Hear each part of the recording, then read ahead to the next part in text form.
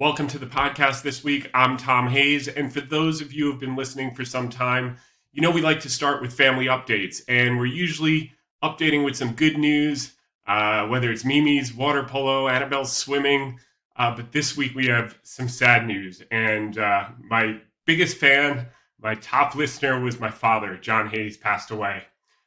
He was just about 81 years old. He lived life on his terms. And he loved this podcast. He loved the family updates, and he specifically liked the Q&A section at the end of every week. And he would always send me a note how he listened and what he liked best and what I could improve, and but mostly what he liked best. And this is a picture of him with Mimi and Annabelle, and this was at one of their birthday parties a few years ago. And most recently at Christmas at my house. At our house just a few weeks ago. And I'm recording this segment separately because I won't be able to do it in the normal recording without many takes. But my dad grew up in, College Point in Queens, New York. He was tough. He was stubborn. He didn't listen to doctors much. So maybe we would have got another 5 or 10 year run out of him if he had taken medication, but he was tough as nails. Served the military during Vietnam, and he would always joke. My mom would say, "Oh, don't eat that," and he would say, "Better high blood pressure than no blood pressure," and that's how he lived. He did what he wanted to do, and I'll miss him greatly. My fondest memories with him were traveling the tri-state area, sometimes to as many as 6 games in one weekend for travel hockey, and all those hours spent in the car together and enjoying. He was a great dad. He made a lot of sacrifices to give me an education, to raise me in the best area he could, and to really do everything he was capable of doing. And I love you, Pop. So with that said, on to the next episode.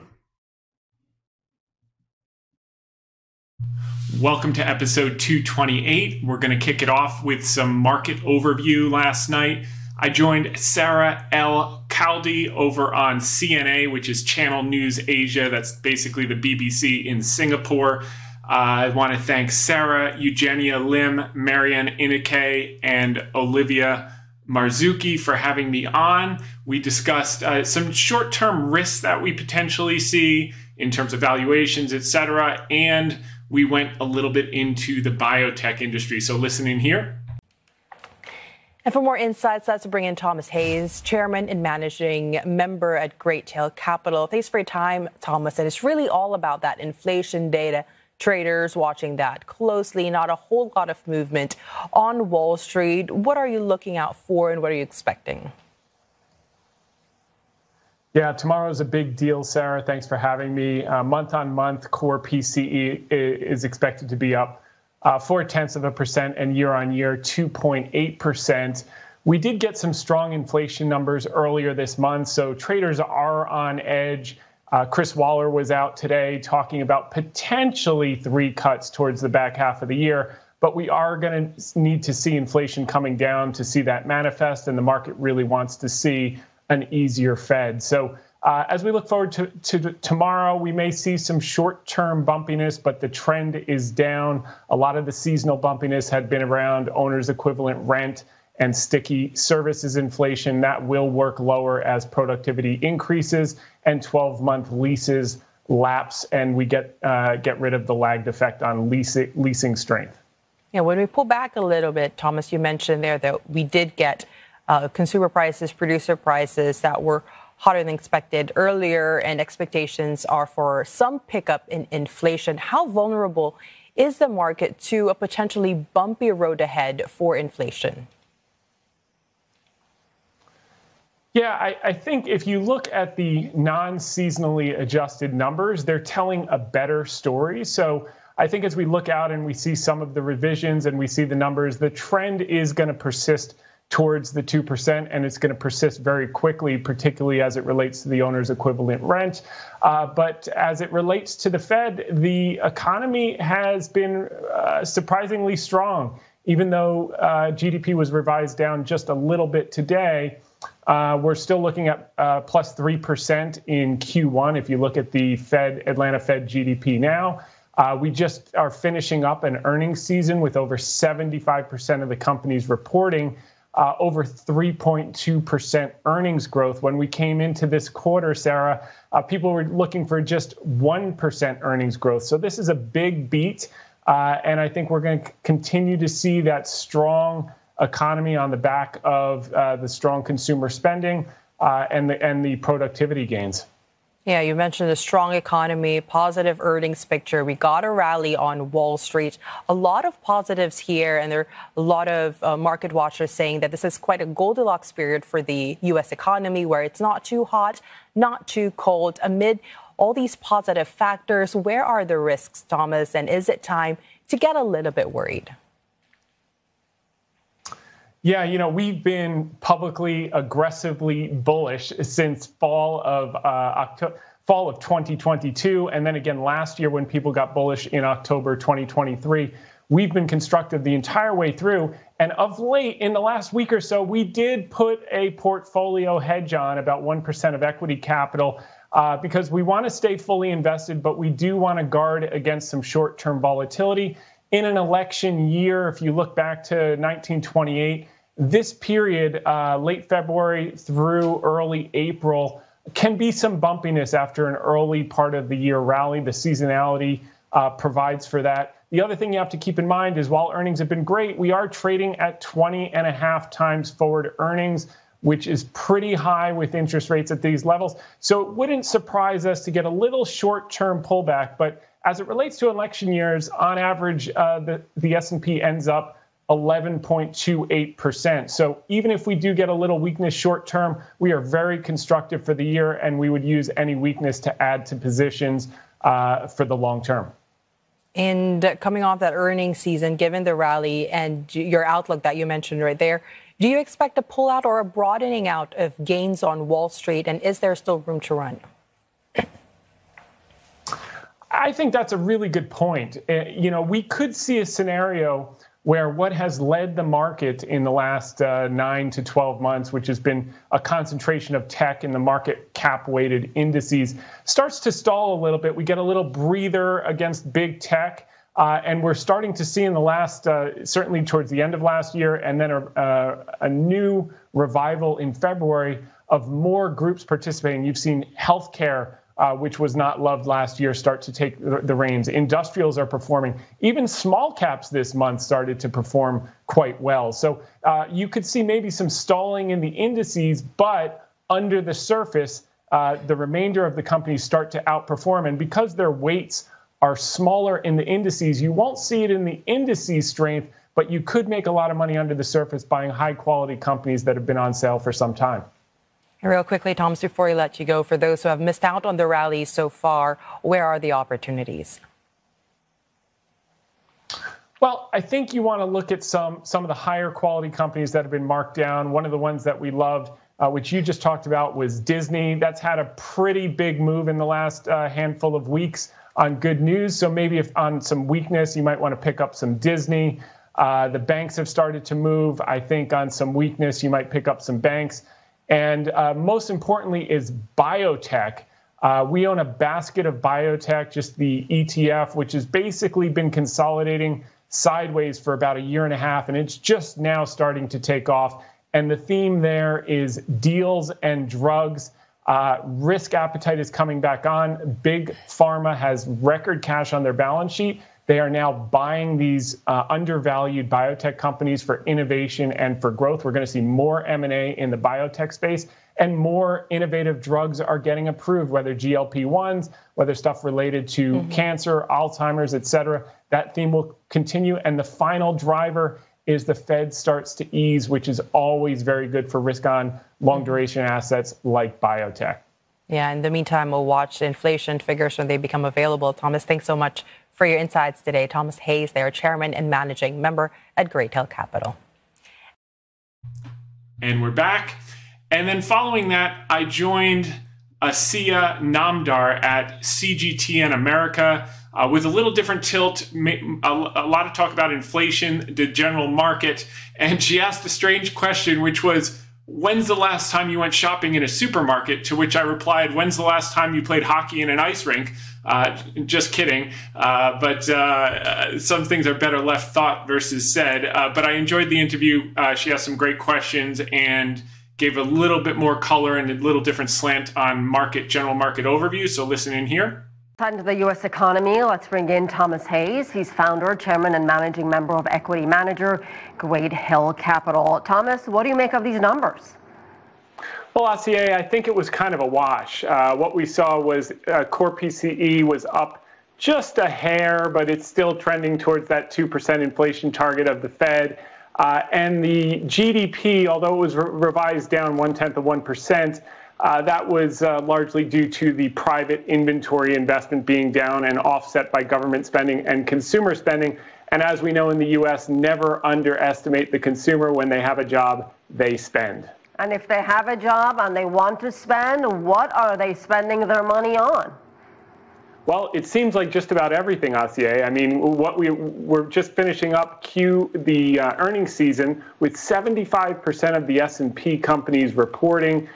We beat across the board 3.2% earnings growth versus 1% earnings growth estimated. If you look at Q1 GDP now from the Atlanta Fed, they're estimating GDP growth in Q1 is going to be around 3% as well. So we continue to fire on all cylinders. We saw Chris Waller today talking about the possibility of 3 cuts towards the back half of the year, but it's not guaranteed. They want to see those inflation numbers come down, and they want to see that tomorrow with core PCE. Sorry, I don't know if you already answered my question, but what are consumers spending their money on? What are they buying? Well, across the board, certainly luxury items have been very, very strong. Travel and experiences, we're going to see the cruise line report earnings, as John Terrett was saying earlier. You name it, they've been spending. Apparel, you've seen the Abercrombie and Fitches of the world. So they've got their travel, they've got their goods, and I think we're seeing also a continued move in services, which is why services have remained a little bit sticky and been a little stubborn as it relates to the inflation numbers, I'll say. And if you are an average American consumer and you are working and you do have an income, are there things you're holding back on in terms of spending? Well, I think the interest rate sensitive larger items have been a little bit slower, but they're starting to come back. One of the companies we're invested in is Generac. They do home standby generators, and those are often financed because they're a large ticket item. Those have been slower, but they're starting now to reaccelerate with rates appearing that they're going to be coming down towards the end of the year. That has people optimistic. New car purchases have been good, but they could get a lot better relative to overall demand. If you look at new licensed drivers and the average car age on the road, both of those numbers are going up dramatically. So we should see a lot of new car sales. The lowered rates towards the back half of the year are really going to accelerate that pent-up demand. So they've been holding off on some of those bigger ticket interest rate sensitive items, and of course new houses with limited supply. You know, when was the last time you were at the grocery store? Because I can tell you, every time I go to the grocery store, I am astounded by how much more I'm paying for groceries. I was going to ask you what the big concern for Americans are when it comes to economic issues, and I bet you one of it is inflation and the price of food. Yeah, there's no question in the last few years the price of food has gone up materially.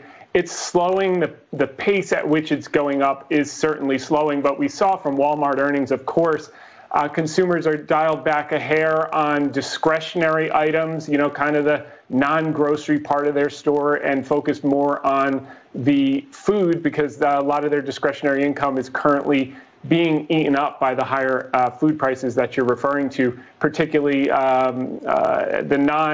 the top end of the economic strata that has to be focused on the essentials for the time being. How much of a concern, Thomas, is recession still this year? Very low. very low with this level of employment, with this level of growth. Inflation is coming down, productivity is gaining, and what we're going to see is that we're actually going to be able to sustain higher rates of growth than expected while inflation falls due to the abnormally high productivity gains that we're starting to see. Some of it's a result of efficiency, some of it's a result of AI and different efficiency measures that companies have put in place. And a lot of it has to do with, Acai, is CEOs were preparing all of last year for a recession that never came. So they got their efficiency in order, they cut costs, and now we still have a booming economy, and that's all going to the bottom line. So we're in a pretty good place. The only thing that could potentially impair that outlook would be if the Fed waits too long, because there is a lagged effect of such an aggressive tightening cycle, and it's, historically it's between 6 and 24 months. So we don't know when that's going to kick in, and they need to keep a hawk's eye on that so that when they do see that little sign of slowing, and I think we're seeing it in the inflation numbers, that they are the sooner they do a cut, the less cuts they'll actually have to do. All right, we'll leave it there. Thomas Hayes, thank you very much. Thank you, Acai. And we're back. Want to thank Asia as well as Camellia Kilawan for having me on last night. And finally, want to thank Anyana Miriam Rajesh for including me in her article on Reuters. We're going to kick it off with the most important numbers today, which were the the PCE price index, which came in line with expectations of 2.4% year on year, which is the key inflation indicator that the Fed looks at. And as you can see, ladies and gentlemen, this is going straight down in the perfect direction. So with all of the kind of nerves around inflation being sticky or dramatically delaying the Fed cuts, Rick Reeder, who manages $1 trillion over at BlackRock and $1 trillion in fixed income, so he thinks about interest rates every minute of the day, he was just on the Clayman Countdown talking about May or June for the first cut. I'll be on the Clayman Countdown Fox Business on Monday with my friend Kenny Polcari. You definitely want to tune in for that. 3 p.m. Fox Business, the Clayman Countdown. So this is key, and this is going to get the Fed in gear, whether it's May, whether it's June, and continue that broadening of the market, which we saw aggressively at the end of last year, took a little break in January, came back nicely in February, and is starting to really broaden out. So you could see a situation where indices may be a little bit less aggressive, if not a little pullback, and some of the other names that are just now starting to broaden take the helm, which will not be reflected in the indices, but will be reflected under the surface where you see some very nice gains.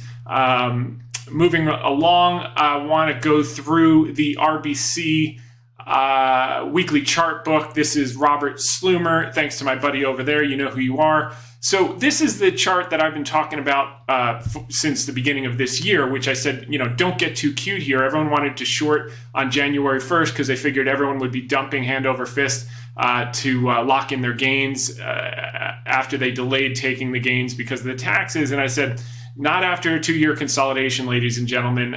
This is just getting going. And if you think about measured move, we've got a lot more upside. The question is, in the really short term, do we check back to this breakout level? And the answer to that question is we don't know, but we do have 1% of equity capital as a hedge. If it works, that 1% becomes 5% or 5x in a relatively short order for clients. And then we have 5% of found capital we can use to go aggressively long into the year end, because we are constructive for the full year. But it gives you a little idea of where we are. Slumer here is showing that this is, has a rolling over look. The weekly momentum is waning. It would be natural to get a touchback here to, I've been talking about 47.50. He's got 48.18 and 46.37. So, call it somewhere in there. The only reason that would make me think it doesn't do this is just because we did that brutal check back at the end of the year where you were kind of coming up against this resistance point, checking back before breaking out. But, at the end of the day, it really doesn't matter because with new money today, there's plenty of stuff to do. Some of the laggards, some of the natural gas companies, you wouldn't put all of your money to work in one day right now, but some of the ones that have not yet participated, like natural gas, like a couple of the others, maybe some Cooper Standard, some VF Corp, etc. We'd be aggressive, and even if the market pulls back, sometimes you see in those situations where you get the general indices pull back, you get the laggards actually rallying in the face of that. So we don't want to miss the opportunity to buy great companies at great prices. Congratulations also to Frank, who came in well above the minimum. Welcome. And now the Russell small caps are really starting to do what we talked about, and that is breaking out of this range. We think that's going to be a theme also. So you could see the general indices subdued as we get more and more renewed confidence on the inflation numbers, and May comes more clearly focused into the picture after numbers like today.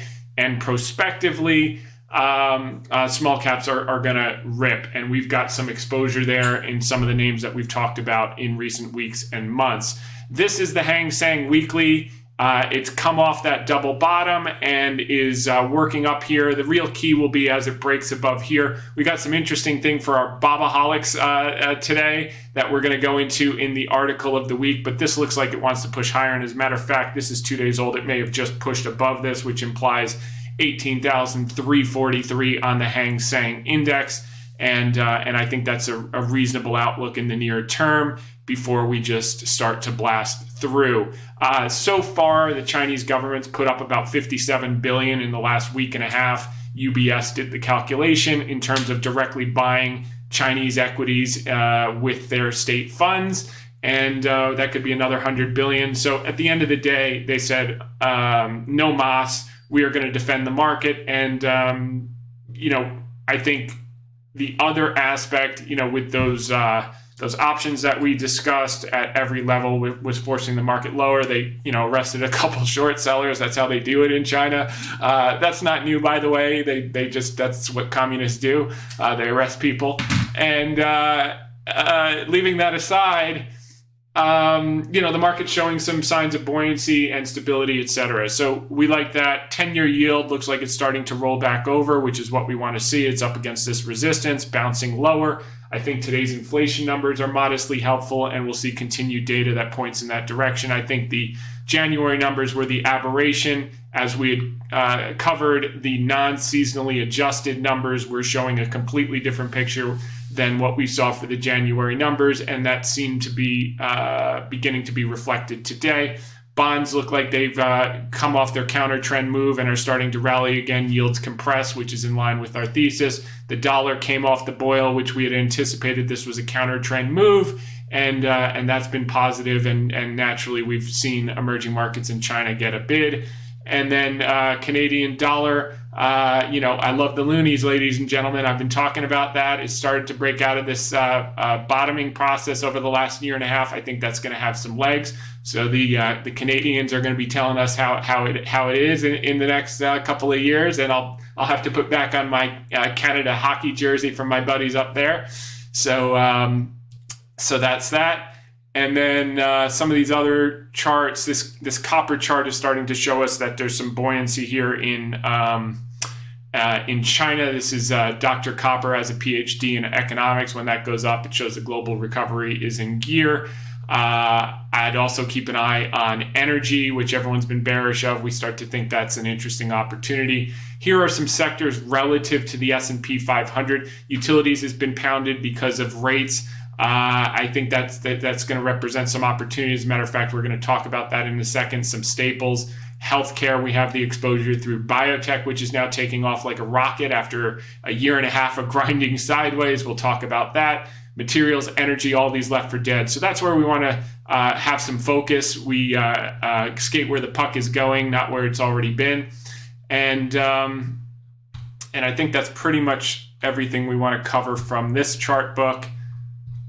And move it forward. So Seth Golden, actually, this is very interesting. He posted this Ned Davis research, and we've talked about the election cycle and the concept of,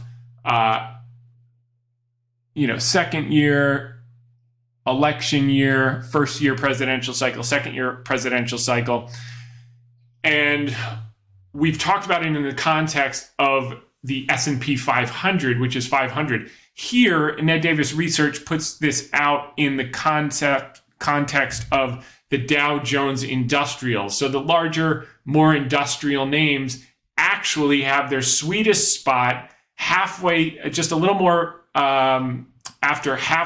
little bit before halfway through the election year into halfway through the first presidential year. So all of these kind of big industrial names that have been lagging while the AI names have been flying, after we get potentially a little bit of pullback in March and early April, they are going to be set up to rip roar for a year.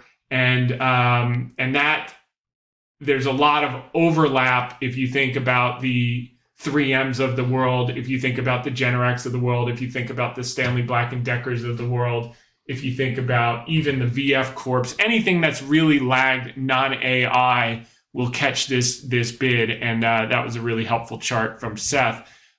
This is bullish percent by sector. You can see a lot of these are a little bit up there, namely tech and NASDAQ, discretionary, but some of them are down where there's still opportunity. Energy, we again only like the natural gas pure plays here, although a lot of the E&P and integrateds have pulled back decently. They haven't pulled enough for us to get excited about it. Financials were really heated. They're probably due for a little pullback. We've had a beautiful run with Citi and Bank of America and some of the others.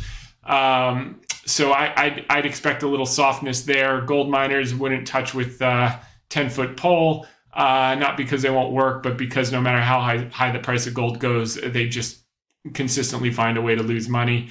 Healthcare, we're expressed through biotech basket. Dow's getting looks like a little bit frothy here, and that would set up perfectly with this Ned Davis chart where you get this weakness after some early part of the year strength, some weakness, everyone gets out, and that leads to that big rally from mid-election year to mid-first year of the presidential cycle for those big industrials. And then tech was super hot, came off the boil. You see a bit with Apple's weakness, Tesla's weakness. Magnificent 7 became the fabulous 4, and that's starting to be reflected. There's probably some more weakness to be had here. Materials have been a little bit weak. NASDAQ's coming off the boil a little bit. So you can see under the surface a little bit of erosion, and real estate's been weak, so there's some opportunity picking up there. We're going to do the earnings early this week, and the reason, you'll see why. George pulled this together, top 30 weights, revisions in the last 60 days. Cumulative have been revised up 0.05% in the past 60 days. So while their prices have collapsed due to rates having a counter trend bounce or yields having a counter trend bounce, as those yields go back down, these are going to rip.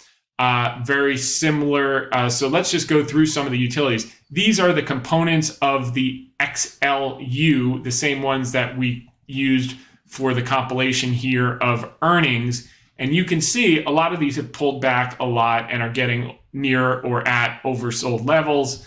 And as you look through each chart here, you're going to just see some of them haven't pulled back enough, but there are some that look like pretty interesting risk-reward levels where you want to start to do the work. Dominion's 1. I know that's a lower quality, but it's kind of pulled back quite a bit, and you're locking in a really good yield. So as the treasury yields 5% cash goes away over the next year and a half, here you're locking in 5-6% yield with a growing dividend and mass capital appreciation at the same time. So you can have your cake and eat it too, thanks to a GLP near you. Well, there you go. So what's next here? Here's Eversource. Some of them haven't pulled back enough where the risk reward makes sense given the limited upside, but some have pulled back quite a bit. And if you can get comfortable with their balance sheet, there's some opportunity here. PCG was a special situation in California. The risk now is like anytime there's a fire, the state says, oh, it's all the utilities' fault, so we're just going to take billions from you to pay for it, which is a little bit silly season, and I don't know that that's going to change anytime soon. So you may want to be skewed toward those utilities that are domiciled in business-friendly states versus unfriendly states, and I'll leave it at that. So REITs, same story. They are rate sensitive.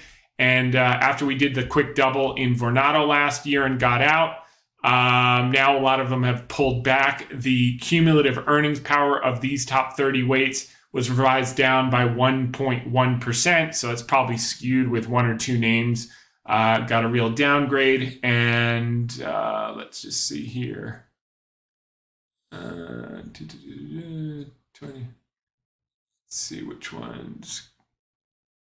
Anyway, and then you can see how much some of these have pulled back. So here's American Tower, by the way. That's comparable to our Crown Castle. We like Crown Castle due to the activist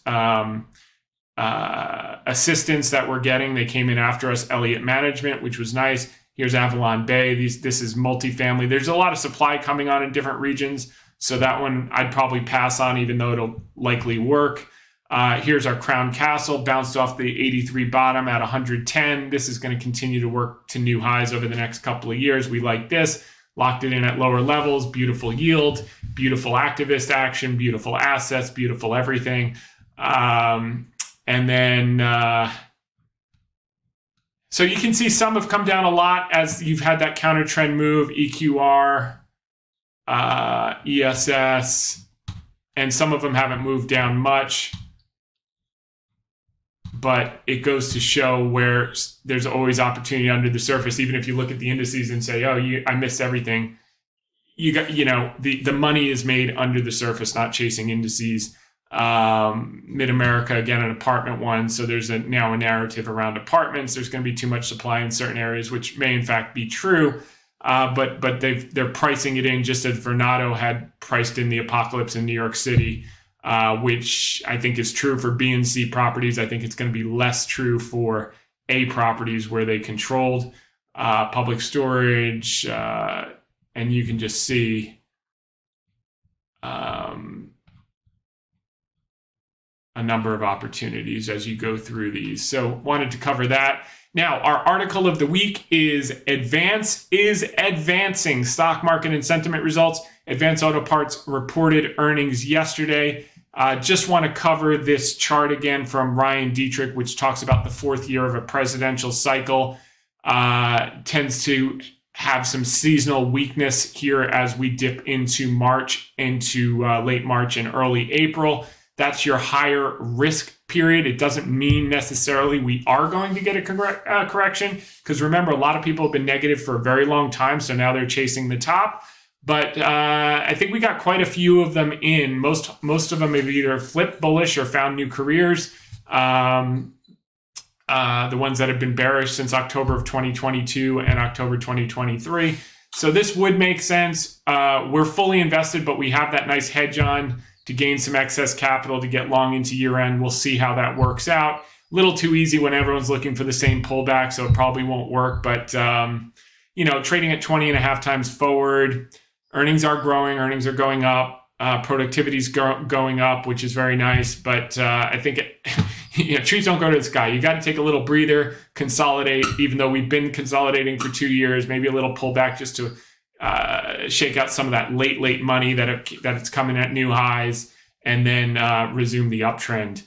Synchronized global easing is headed to a theater near you. You can see here the percentage of central banks tightening pushed ahead by 12 months and inverted versus the global manufacturing PMIs, which are now turning up. So that for those of you waiting for a recession, or those many people who had been waiting for a recession, note to self, you already had it. It just was a manufacturing recession that's lasted for the last year and a half and is just now turning up. So tech and others carried the water while manufacturing worked its way through its process. On November 15th, I was on Fox Business with Charles Payne discussing a turnaround story of 90-year-old Advance Auto Parts, when it was trading in the high 50s. It's making meaningful progress as evidenced in yesterday's earnings results. So now it's knocking on the door of $70 a share. I don't know where it closed today. But when you can see, yes, this is a monster move in a short period of time. But if you zoom out, this is just getting started. The turnaround plan is just beginning, and we're going to talk about why as it relates to new management, new initiatives, and new results, but most importantly, new guidance. So if backward-looking earnings results were a beat on the top line but a miss on the bottom line, what caused the stocks to like the report yesterday? Well, what it liked was forward guidance. Prior to yesterday's report, FactSet's consensus for 2024 was earnings per share of $3.65 and sales at $11.5 billion. The company is now expecting EPS to range from 3.75 to 4.25. So a big upgrade in the bottom line, top line flattish to down. So the new mid-range is 10% greater than analysts had anticipated, and a top-end beat, which is what managers aim for, would imply a 17% jump above consensus, which is a big deal. Add to that the assertion of generating, quote, a minimum of $250 million of free cash flow this year. The name of the game with any turnaround is free cash flow to give them the runway to implement the changes of new management. You don't get drops from $230 down to $48 if there's not existential risk. And that's when you get new management. That's when you get the huge cost cuts. That's when you get the efficiencies in the business. But the name of the game is the business large and durable enough. And there's something called the Lindy effect, where the longer something exists, the higher likelihood it has of existing a longer period in the future. That's not always the case. We can find many examples, but there's something to that when you have 90 years of history, or in the case of VF Corp, 122 years of history, or Coca-Cola, or even IBM, or many others. GE has seen many different iterations. Even though they tried to destroy it, they finally got some management in, and Larry Culp has turned the whole thing around, and the sum of the parts is now looking very, very interesting. Boeing, et cetera, et cetera. So that's the name of the game. Cash flow to give them the runway to implement the new changes. Shane O'Kelly, the new CEO, came from HD Supply, which was a $7 billion business with Home Depot that he ran. His new CFO was recruited from Lowe's. They know retail, they know distribution and supply chain management for do-it-yourselfers and professionals. That's exactly what HD Supply was. That's exactly what Lowe's was. The skills translate perfectly. So let's go through some of the highlights of the call. There were quite a lot. It was a long call, but I'd rather know more about a company that I own than less. So, they talk about profitable growth, et cetera. Let's get to some of the key things. They did generate $300 million of free cash flow for 2023. Free cash flow for the year for 2023 was $43.7 million. So this year they're going to do $250 million. That was down from the prior year. Obviously, they had a lot of restructuring costs, a lot of severance, a lot of number of factors. But here's their new guidance: 375 to 425, minimum of $250 million of free cash flow. So that gives them plenty of runway. Not to mention they're going to sell the Canada businesses and get a tremendous amount of cash to delever the balance sheet and invest in the supply chain management, which we're going to talk about. The other thing that is of note here in the balance sheet is that the current portion of their long-term debt is zero, and their cash is now up to $500 million, et cetera. So you got a business doing $11.5 billion of revenue. They'll find a way to pull $500 million to $1 billion of profits out of that over the next few years, and we'll have a very beautiful business and a huge recovery in the stock price. And that's the name of the game. So how are they going to do it? Shane's got 5 initiatives. 1, initiating the sales process for Worldpac and their Canadian businesses. He implied in the call, which we'll see moving forward, that that's likely going to conclude in Q2. So it sounds like they've already got quite a bit of interest and they're going to get a good price for it. 2, significantly reducing their costs. If you remember, last quarter was the first quarter. His first quarter, he could barely find the coffee machine. Well, guess what? The $150 million that he promised to take out of the business on an annualized business, he waited about 5 minutes to do that. He got 100% of that done in his first quarter in business. So that's the good news. Bad news, obviously, it's sad for 400 team members are no longer part. But he cut the fat largely from marketing and from home office bureaucracy, and he invested in the front line. Those folks who wear the red golf shirts and know the parts backward and forward and can communicate with the professionals that are calling them with the Chevy Suburban on the lift, and they need shocks and brakes. And these guys are professionals that know about car parts, can get it to them quickly, and that's their competitive advantage. Having the right stuff in stock, getting it to the client quickly, and doing it at a fair price, and that's what they're investing in.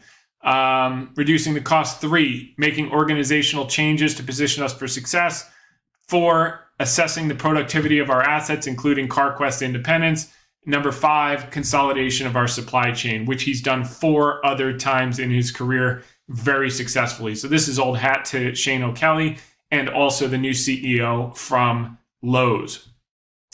So first, we initiated separate sales process for Worldpac and Canada. We are very pleased with the interest we have received on both businesses. Worldpac process is underway. We are actively engaging with potential buyers. We currently expect to conclude the Worldpac process during our second quarter and look forward to sharing more information when that occurs. So he's basically implying that it's a done deal. Canadian process is intentionally sequenced behind Worldpac, so they want to get one done before the next, and I guess not make it any type of a package. Significant cost reductions by eliminating the initiatives that did not support our commitment to improve the fundamentals of the business, and we will realize at least $150 million of SG&A savings in 2024. They reinvested $50 million of that 150 in the front line, which they said they were going to do last quarter. So they retain quality people, and they're not getting folks who worked at CVS that don't know a muffler from a catalytic converter, from a spark plug, from a carburetor. They want specialized people, and you got to pay up for that. And when the professionals realize that you have that and the competition doesn't, which is what I've heard when I've talked to, which, I'm biased because I go in and do the channel checks, but the Northeast and the West were their 2 top regions. So I go into the stores and things are booming, and I see all the cars in the parking lot, and I talk to the people and they're great. And I talk to guys who run garages and they say that, advanced people are the best. But as I said, when we got into the position, one gentleman I spoke to talked about the last management screwed over the professionals on pricing contracts that they had. So what Shane did was he went back and renewed all of those relationships, and things are now humming again on the professional side, which is the core to the business. And the do-it-yourself has been spotty, but that they'll bring that back because industry fundamentals favor it, and they're going to have the right things in stock at the right time in the right way. Moving along, he also brought in this chief data officer, Kunal Das, who came from Lowe's as well. So it's basically like getting the whole band back together. He knows all these guys from his days at HD Supply. He probably competed aggressively against them. And my guess is the fact that he's bringing them on his team tells me he did not like competing against them. So if you can't beat them, join them and bring them onto your new team at Advanced Auto Parts. And that looks like what's happening between the chief data officer and the CFO. And if you look at the results of Lowe's and HD Supply and obviously Home Depot, the parent, over those years, they couldn't have been any better. So here's where he says the West and Northeast were our top performing regions. So I'm a little biased when I look at the channel checks because everything looks good where I am. And in Connecticut and New York and New Jersey, the stores I've been to. So they'll pick up on the other regions. Now, the key drivers of this industry remain strong. These include an average age of vehicles, which, by the way, is consistent with our thesis around Cooper Standard, which continues to increase and is now at 12.5 years. It's actually as well as miles driven, both of which are projected to further increase this year. Confident Advance can begin to capitalize on the strong fundamentals of the industry, et cetera, et cetera. So their sales were up 1.2%. That's not bad. In the middle of, you have to consider, remember, everyone overstocked and over inventoried in 2022, and it's taken a number of quarters to get them. So the fact that they could increase sales in the midst of a monster restructuring and turnaround is pretty darn impressive. And you got something amazing to work with if that's your worst case scenario, where you have flat sales and you're still positive free cash flow in the worst year, and the price is down, some 70%. I mean, it gives you a margin of safety and then free cash flow prospectively to give them the runway. I love business. I love situations like this. This is what turn around, Tom. What could I say? Okay, so they reiterated the $250 million in free cash flow. I'm confident that with our decisive actions and focused team, coupled with favorable industry fundamentals, we can return to profitable growth. Advance has been around a proud 90-year legacy and re-energized frontline team and a leadership team committed to delivering powerful comeback. And that's that. Then Ryan Grimsland is the new CFO from Lowe's.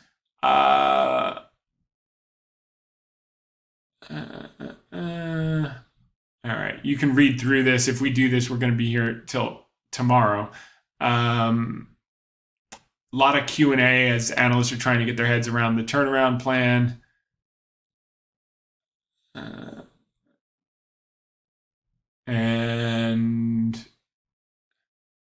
Okay, anything you can point to, maybe quantify to say that some early initiatives are working. Now, this is from Seth Sigman, an analyst.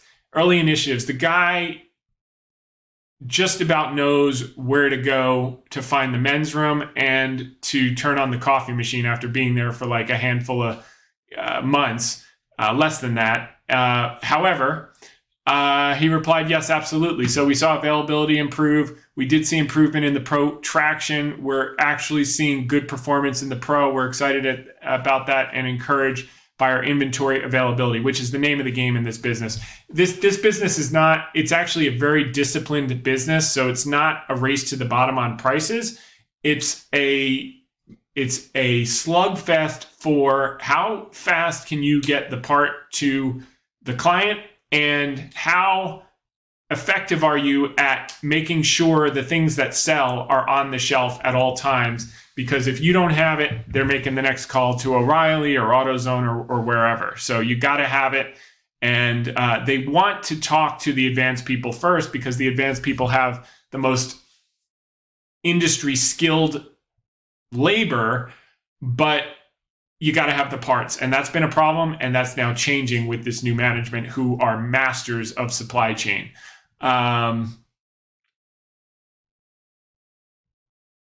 Okay. Our goal as an organization is to be incrementally better every day, take care of our customers, look after our team members. And I've seen this movie before in other industries. In fact, in my last organization, and that's a recipe for success. And you'll look for that from us and then look for us later this year to provide a perspective on what we might look like after a couple of years. So that's from Shane O'Kelly. So he says, as far as the supply, they have like 2 separate distribution setups. They're going to consolidate them. And he said he's done it 4 times before in his career. I don't know if we already passed that section or we're going to get to that. But the CapEx is going to go down because they're going to stop expanding stores so fast. They're going to make the existing ones profitable, which we like to see. Get that working, get the supply chain consolidated, and then get that nationwide distribution network humming with less distribution centers, more regionally centralized, and then you get those efficiencies and you can add stores if you have to. Market share, I think that's Maz. They did show some confidence about their retention of market share and how they're going about doing that. And I think as they get through this, they're going to start to regain share in the next year or two with some of the initiatives. Okay, so this is really interesting. So it's a complete change of culture that Shane is talking about in this Q&A. He talks about the cost takeout was broad-based, so no functional area was impacted. If I go back to I think that we had a bit of headquarters-centric approach to running the business, and with that, you end up with, I believe that we need field first, and corporate needs to be lean. That's his theme. Corporate needs to be, everyone who sits in a corporate seat needs to be supporting the field. And so we went across the functional areas. I think notably marketing was an area where there were more significant cuts than any other areas because we invested in marketing programs that didn't have a yield. Even so, we view that cost takedown not only as necessary, but one that didn't dampen our sales. If anything, I think we've gotten the opposite going as we've cleared out some bureaucracy.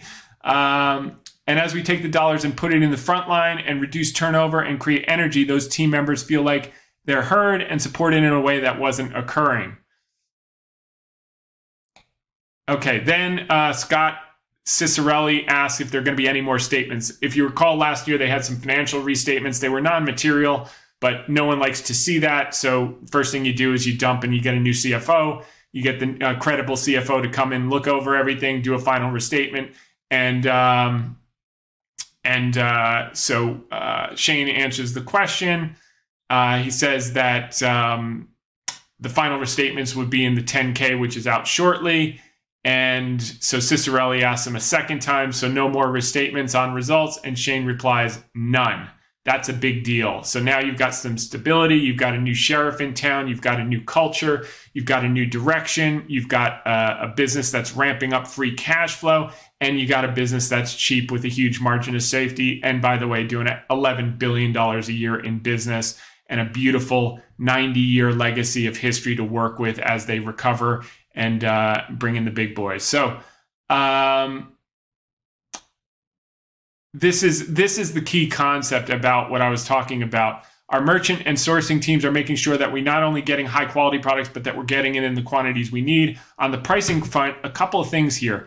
One, this is a disciplined industry, and I think that's important. The conduct between the players in terms of how the active customers I describe is rational, but customer feedback is an important dimension. I would say we need to be in the zip code of the customer's needs on price, but availability is important, as is speed to service, and that's something we're focused on. So what he's basically saying, if we have the parts in and we can deliver them fast, they don't really care about the price. Why? Because time is money. If you have a car up on a lift, every hour that dock is used that you can't get a new car in costs you time and money, time and labor, time and can't get another car on the lift, and just dead time for the garage. So if you have what they need all the time and you get it to them quickly and they can get that car off the lift, they make more money. So they don't care about paying $5 more for the spark plug if they can get it in 5 minutes versus 5 hours. And that's what they're talking about here. So the margins, as they get their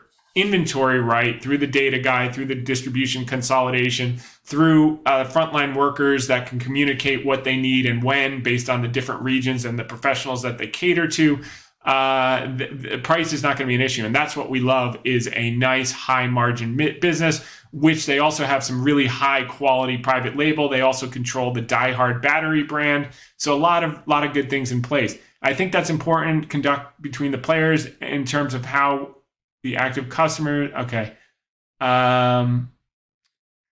If you're a pro and you've got a car on a lift, you've got a Chevy Tahoe that needs brake rotors, we've got to get them to you expeditiously. So we're focused on that speed of service, which is something we measure. As it relates to price, will be where the market sort of demands. He's basically saying we have decent pricing power so long as we redevelop a reputation for having what people need and getting it to them quickly, particularly on the professional side. Biotech bouncing, I don't want to spend a lot of time on this because we've spent a lot of time over the last year and a half or so, but I will say we're finally breaking out of this base. We've been consolidating sideways for a long time. We thought we were a genius in 2022 when we got bullish on a basket of biotech after the washout. You can listen on Clayman. And after a quick rebound off the lows, it grinded sideways for a year before testing our metal and going, quote, back to the future and revisiting the 2022 lows again. However, nothing in our original thesis covered on our podcast videocast changed. Deals and drugs. So neither did our positioning other than adding a bit on weakness. So now it's off to the races as the Fed nears stepping out of the way. More breakthrough drugs are being approved and utilized. And most importantly, M&A is heating up. Pharma is using their record cash to buy growth and innovation, which we covered since day one. Our thesis has never changed. And what you see after these long periods of consolidation is huge breakouts and multi-year follow-throughs, huge breakout, multi-year follow-through, huge breakout, multi-year follow-through. And we just broke out of this 2-year consolidation and the game is just beginning. Now, for all my fellow Baba-holics, I thought this chart from Arun Chopra, CFA, was good. Arun is known as kind of like a sarcastic comedian on the internet, but he posted these two charts and it said they never want them in the bases. So he pointed to NVIDIA when no one wanted it in 2024, and you can see a reverse head and shoulders, shoulder, head, shoulder. Did the measured move right to here, and then it did a continuation pattern beyond that, and that's been, and the same thing with Bitcoin for all of the crypto folks that are not listening to this podcast. Head, shoulder, head, and beyond, and so that's that. And they never want to buy them in the bases. Well, here's Alibaba's base, shoulder, head, shoulder, and then you got basically a 4-bagger or 300% over the next couple of years. We had a sideways consolidation again in 2018 to 20, and then now shoulder, head, shoulder, and we're now starting to work our way higher. And as you can see, once these things get going, they go straight up, and it feels like on a day-to-day basis, it's pun intended Chinese water torture, but as it goes, it will be very, very pleasurable. Interestingly enough, Joe Tsai was on CNBC this week, and the headline was, after doubts about Alibaba's future, co-founder Joe Tsai says, quote unquote, we're back. So that's a good thing to see. There was a headline today about them cutting the cost of their cloud services again. What people don't understand, or some people don't understand, is that's the name of the game. They're number one share in Asia, in China, and what they're doing is defending their share, number one. But number two, as AI proliferates, the compute demand and the cloud demand is exponential. You can't even measure the amount of demand. So even if they cut their prices 90% over the next 5 years, the demand for what they offer is probably going to be 20x what they're offering now. So when you cut your prices 20% or 30% or 50%, but you have 20x more volume because people are willing to pay those prices and the demand is beyond what anyone can actually even deliver, that's how you build a business. And as a matter of fact, I'm going to quickly answer a Ask Me Anything question right now and just keep it short because it tells you everything you know. Greg Olmsted asked, why Baba over PDD? And, he's talking about recency bias that, Temu had a few good quarters. We covered that last week. Number one, I think it's the next Wish.com. You can't keep selling stuff, garbage that has no real value at a loss in perpetuity. And if you want a case study on how that works, just go to Wish.com. And number two, the key reason we got in Baba when we had a Chinese and emerging market thesis to start with was that we had a lot of outs. Number one, it had to be the highest quality business. We weren't willing to take country and company risk. The country risk was great enough without taking company risk. And what that meant in terms of company risk, we basically narrowed down to two companies, which were Tencent and Alibaba. And we chose Alibaba because we were concerned about the online gaming business after seeing what happened to the online education business by the government. And what we knew was the government would need the cloud business to grow, and we predominantly bought Alibaba. Number one, they have a durable entrenched mind share with their high quality or higher end retail, not selling as much garbage at a loss as Temu is. But most importantly, the future was going to be the cloud proliferation. They're still 5 years behind the US in terms of business digitization. And now you layer on top of that demand that will never be able to be met, exponential demand. So the best thing they can do as the lead player is lower prices quickly, destroy all their emerging competitors, and then just field all of the demand. Like Buffett says, when it rains gold, put out a bucket, not a thimble. And that's what Alibaba is going to do in the cloud. And that's the core reason we ever entered the position to start with. So yeah, it's been slow the last 2 years. And yeah, they lost TikTok and they complained about TikTok every quarter. But this is a whole new regime. And they will have the most advanced and do have the most advanced available generative AI platform, US chips or non-US chips, moving prospectively. The key is, it's not, do they have GPU chips from NVIDIA? The question is, do they have the best chips available in China for the Chinese market where they are the leader? And if the answer is yes, which it is, they will get what is going to be one of the fastest growing businesses in the shortest period of time in history in generative AI. For everyone playing NVIDIA, for everyone playing AMD, for everyone playing Amazon or Microsoft as it relates to AI, I think Alibaba is one of the best AI plays in the world. No one sees it yet, but they will see it soon enough. And that's when we will see this little thing hockey stick straight up, and everyone will say, what happened? And then you get all the people entering NVIDIA at $685, more excited than you can imagine, and no one wanted it at $40. So that's just the way it works. It'll never change. And that's what keeps us in business and attracting incredible partners and growing over many years together. So bullish percent, in retail investors are getting a little giddy. The bullishness is up to 46%, but more importantly, the bearishness is at 21%, which is like record low type of levels. In other words, they see no fear, and that's usually when you get a pullback to kick them in the teeth. And that's just the way the market works. Active investment managers came in a little bit to 75% equity exposure, and fear and greed is at extreme greed. So, things are pointing toward we should get a little pullback, but we'll see. Okay. And that's indices wide. I can tell you on a company by company basis, a lot of companies have just bottomed and are just starting to take off. They're not going to be as impacted by large cap tech, which is the highest weight in the S&P, pulling back a hair. That's not a core issue. Earnings continue to go up, so that's why we remain bullish. But the key is, what do you pay for those earnings? And right now you're paying 20.5 times forward earnings, which is a big number. Some of the key economic data, we covered the inflation. That's really the only one that matters as far as I'm concerned. Continuing jobless claims were a little high. Initial jobless claims were a little high. And those type of numbers, along with the core PCE, which we covered, or the PCE price index, point to a possibility of a Fed, moving earlier. And as I said, to ASEA on CGTN, the sooner they make their first cut, the less cuts they will have to do. I could see a scenario, I don't think it will happen, but I could see a scenario where they cut in March and they only have to do 2 cuts and that's it. And it would be like 1995 mid-cycle, and you get 5 more years of monster run. My guess is they probably wait too long to May or June, and then rather than 2, they have to wind up doing 4, which will be okay. They'll catch it in the nick of time, but it is going to look political, by the way, going into November when they're cutting 3 times. But that's their problem, not our problem.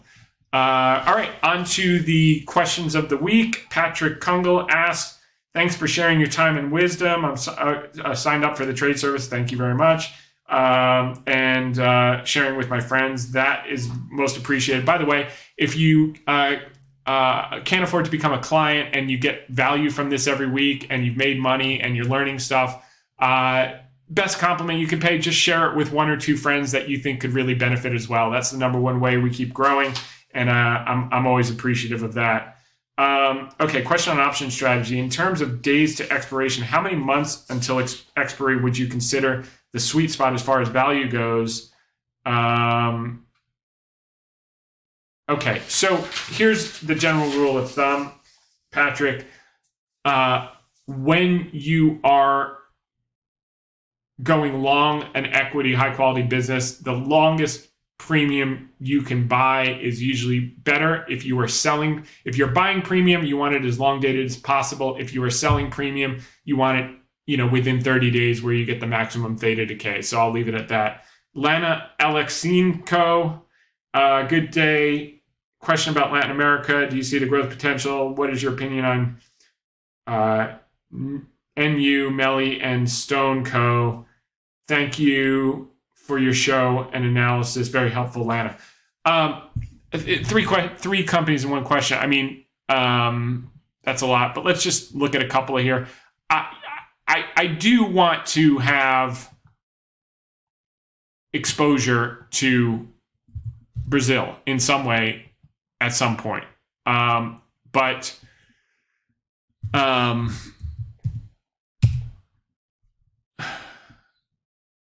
we've talked about a number of names, I think Pags and Stone Co., and we've kind of given a nod to a bunch of them over the last year.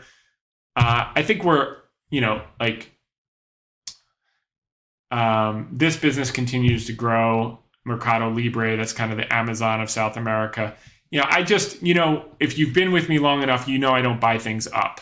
So while we own Amazon and Google, we bought them at the October 2022 lows. And then for new clients in March of 2023, when they came back and nearly retested the October lows, we put some more money to work. But this will probably work higher. This is what we call a hold, and we'll probably hold them for a long time. But we wouldn't put new money to work in a name like this at this time. That's just our style. This thing's already moved, and Stone Co. So let's take a look at Stone Co. If I recall, this one had a little bit of balance sheet risk. Okay, revenues are growing, cash flows reaccelerating, gross margins got smashed 2 years ago and look like they might be recovering. Balance sheet looks okay. Let's look at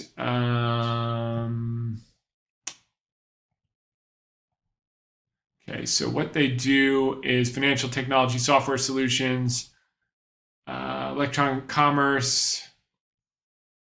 Yeah, I think there was some accounting issue on this that we walked through like a year and a half ago that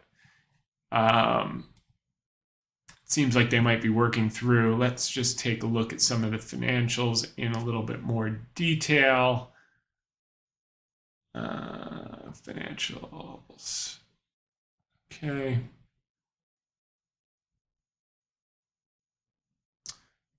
All right, so they're consistently growing revenues. Operating income is good.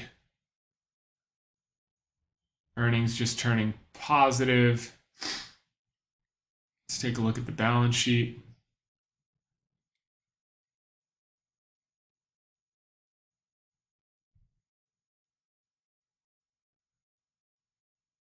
So you got $1 billion of cash, 300 current debt, long-term debt is $500 million. So that looks okay to me.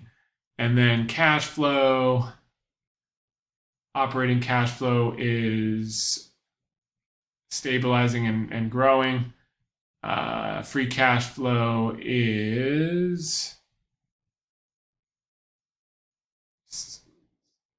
so it dipped last year. It looks like it's recovering this year. It had been negative for a few years. So I think you got something here, Lana. This one warrants aggressive continued research. So I would go through the last 8 conference calls. I'd go read the 2 annual reports. I'd go find the bear theses. I'd go look at their competitors. What is their moat? Do they have one? Let's take a look at their margins. Their margins, are they accelerating or decelerating? They're kind of flattish. So that's not bad. So I think this one is definitely worth a look. It looks like it's turning the corner, and I think you might have something here. So good work, Lana. Thanks for sharing that with the Hedge Fund Tips with Tom Hayes community and family. Kevin Martin, love the podcast and blog, Tom. Awesome stuff. I've been sharing your podcast with friends for nearly 2 years now. Thank you so much. Found an absolute gem, which is GTN. Their mini monopoly is well positioned to provide cheap distribution, TV shows and movies. Low risk way, blah, blah, blah. Plus, it's cheap as F. Okay. 588 market cap, monopoly, 3.5 billion in revenue, low quality business at the moment, but that's temporary. I don't know that it's a low quality business is temporary. It's a low quality business, period. But the problem, and we've covered this one like 5 times on the podcast, it's definitely cheap, but it's cheap for a reason. So I'm going to give you a hint, and I can't go into a lot of this but look who owns the company, and directly and indirectly, and then you will understand why the stock is depressed at the moment. I do think there will be a catalyst for that in the intermediate term, but until that catalyst plays out, you are going to have a depressed stock irrespective of the performance of the business. So on paper, not doing that level of in-depth analysis, we would look at this, and despite it being a regional television network business, which is a garbage business generally, I know you have the view that you're going to have AI content and it's going to be great. Unless it all goes over the top, then you have nothing. I like the thesis. If they can make money, they should make money this year because you have the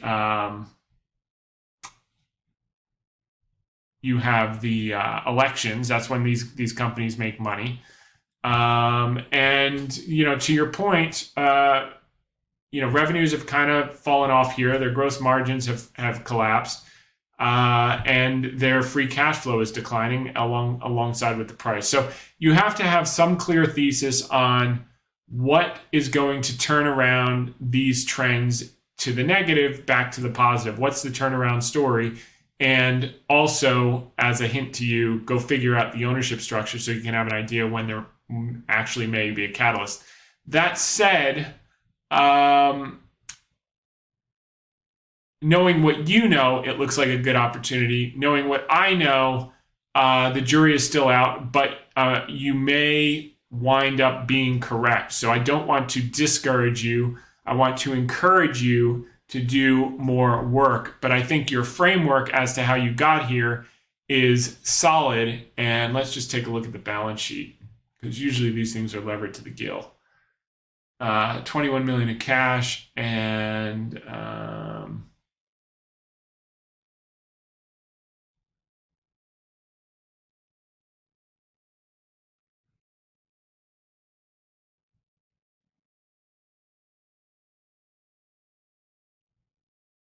$6 billion of debt. Is that correct? $6 billion of debt. If that is correct,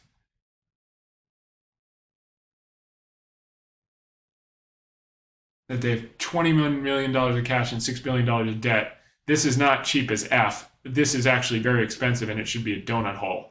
I don't think it's going to go in that direction, but you really want to understand what is going on, and do they have enough free cash flow to live another day? It looks like they do, but you got to do some solvency analysis on that, and you got to understand the business. I understand the mini monopoly thesis. They had the same thesis with Gannett, which turned out to be a train wreck, the local newspapers. I think that I'd play it for a trade. The other thing you want to look at is the quality of management. I mean, that's the key thesis in our VF Corp turnaround, in our Advanced Auto Parts turnaround, to a lesser extent in our Cooper Standard turnaround. I trust management because they've respected equity so far. And quite a lot of the businesses actually we're in. I'm just trying to PayPal turnaround. So you can see a theme in how I pick turnarounds is the management. And what you'll see is same leadership, same results. There's been no leadership change in this or in other businesses that they've been involved in. So just put that in the back of your head.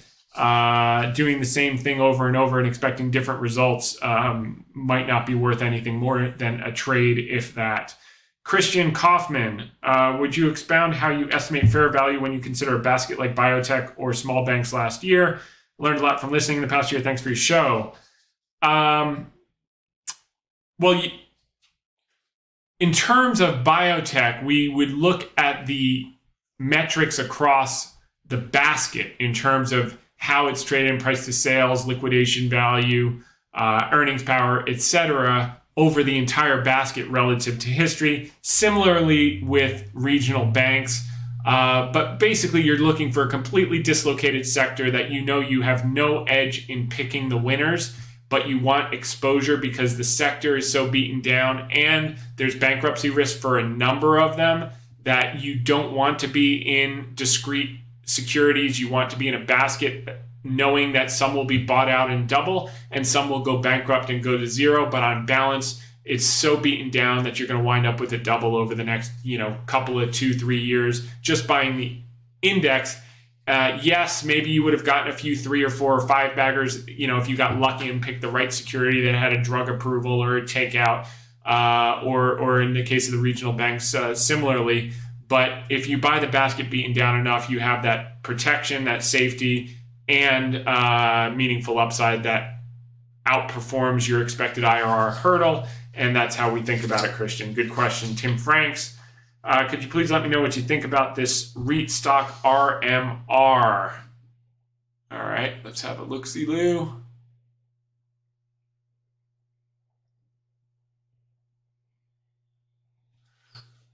RMR. Okay, let's see what they do.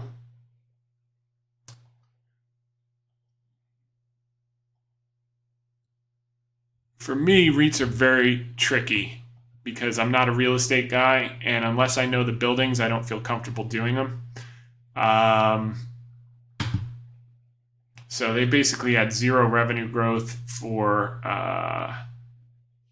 the 10 years that we're looking at here. That's never a good sign for any business.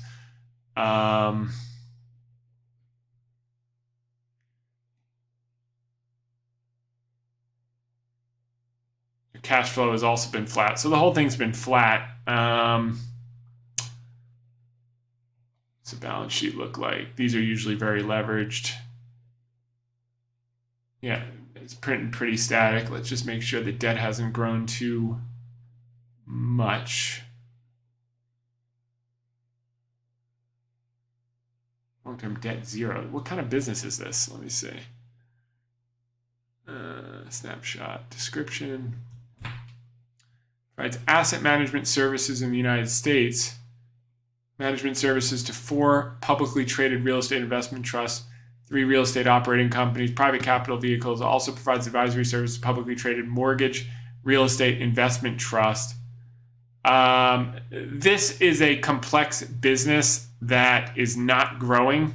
So for me, it would be a pass. Let me just take a look here.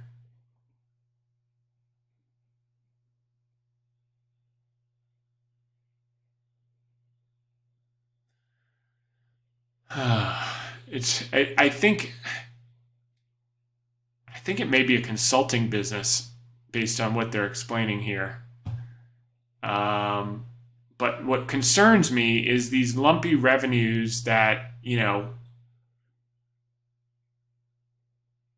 I guess they were growing into 2018. Then they halved into COVID. Now they're anemically growing out of the COVID lows. You really have to do a lot of work on this one to understand what business are they in and what edge do they have, because I think it's going to be harder to understand than you think just looking at the financial numbers, meaning their business might be lumpy. They might have client concentration. So you're going to have to do a lot of work. I understand that the price has come down, but the business hasn't really changed. Just looking at the chart, it kind of looks interesting, but that's not how I look at that's not how I buy companies. So, Tim, you're going to have to do a lot of work to understand this business because it's not simply looking at the assets and the yield. It seems like they're just asset management service for 4 publicly real estate advisory services. It looks like they're in a few different businesses. I don't like non-pure plays like that because you never get a decent multiple. Robert Mick, what do you think about stock ticker symbol CNXC?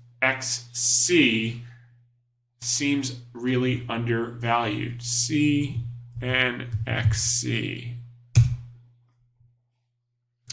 Well, the stock price has come down. Let's see if it deserves to. CNXC. CNXC.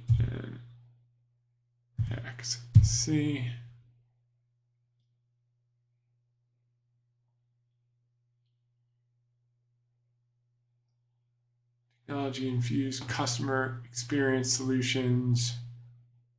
Front end and back end and all of it. Okay, so this is a tech play that you have to really understand.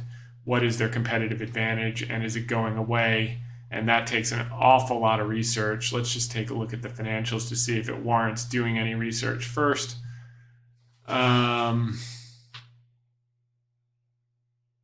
Revenues continue to grow. Earnings are declining for the last 5 years. Let's see. Tell you one thing that's not declining is total stock-based compensation. They're giving it out like candy. $62 million last year. Nice work if you can get it. Let's look at the free cash flow. Been pretty flat for the last 3 or 4 years, but doing fine. That's good. Let's look at the income statement's fine. Balance sheet is looking $5 billion of debt, $300 million of cash. That's interesting. Why do they need so much debt for this type of business?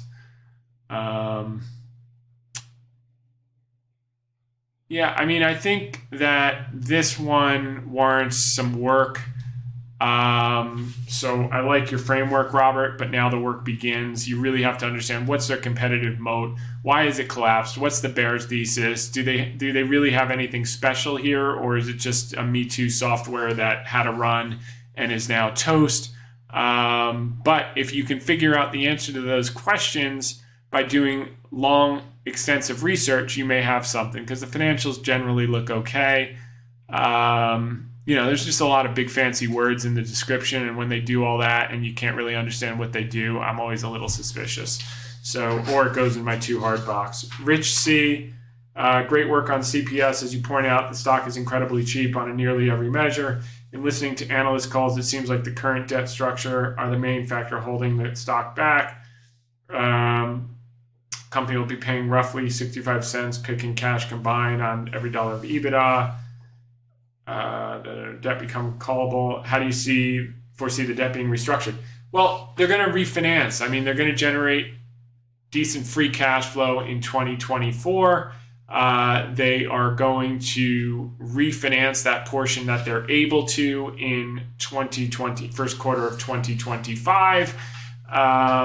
They were asked, I realize conditions, organization, equity raise frees up $200 million of untapped debt. Some dilution. Appreciate your take. I don't foresee them doing an equity raise. Number one, you can see their history of respecting equity for many years. The share count's actually lower than it was. They did give a bunch of shares to management in the last couple of weeks, which we covered last week, but still the share count's fully diluted, meaningfully below the 2018 levels when they did $7 a share. And that's a good thing to retain them. And most importantly, I'm now more of a partner with the CEO than I was when I bought the company, bought a material ownership in the company in May of 2022, which makes me comfortable that his inclination is lower to raise equity capital because he would be hurting himself as much as he's hurting me. And they are going to utilize those $400 plus million of annualized costs as the volumes tick up, I think to the tune of 4 million more than the IHS is estimating. That's all going to drop to the bottom line. I think, based on my back of the napkin analysis and where I think contracts could be kicking in, I think that over the next 2 years, they probably have 150 million of adjusted EBITDA that's not in current guidance on the basis of contracts kicking in, volumes kicking up, et cetera. And in that environment, or even half of that environment, there's no need to raise equity capital. And if they do raise equity capital, my guess is it'll be well above $30 per share. But I think that's plan F. It's not plan A, B, or C. And that's not something that is at the forefront of our thought process at the moment, or management's for that matter, as far as I can tell. Don asked, been a loyal listener for around 2 years now and have my son, who's 29, along with his buddies, tuning in each week. Well, thank you. I'm glad that it's providing value for you. Notice you like to bring attention when there's insider buying on a stock. VF Corp most recently, it seems logical that this would be a positive indicator due to access to information. Was just wondering how important of an indicator is this action in the evaluation process of a company? Great analysis and look forward to listening every week along with investing alongside hedge fund tips. It's worked out well done. I take note when management pulls out their checkbook and writes a check for stock at the same price that I'm able to go into the market and buy that stock as well. I do understand there's some chicanery. Sometimes they just buy a token amount to give the appearance that they have confidence, to try to steady the ship.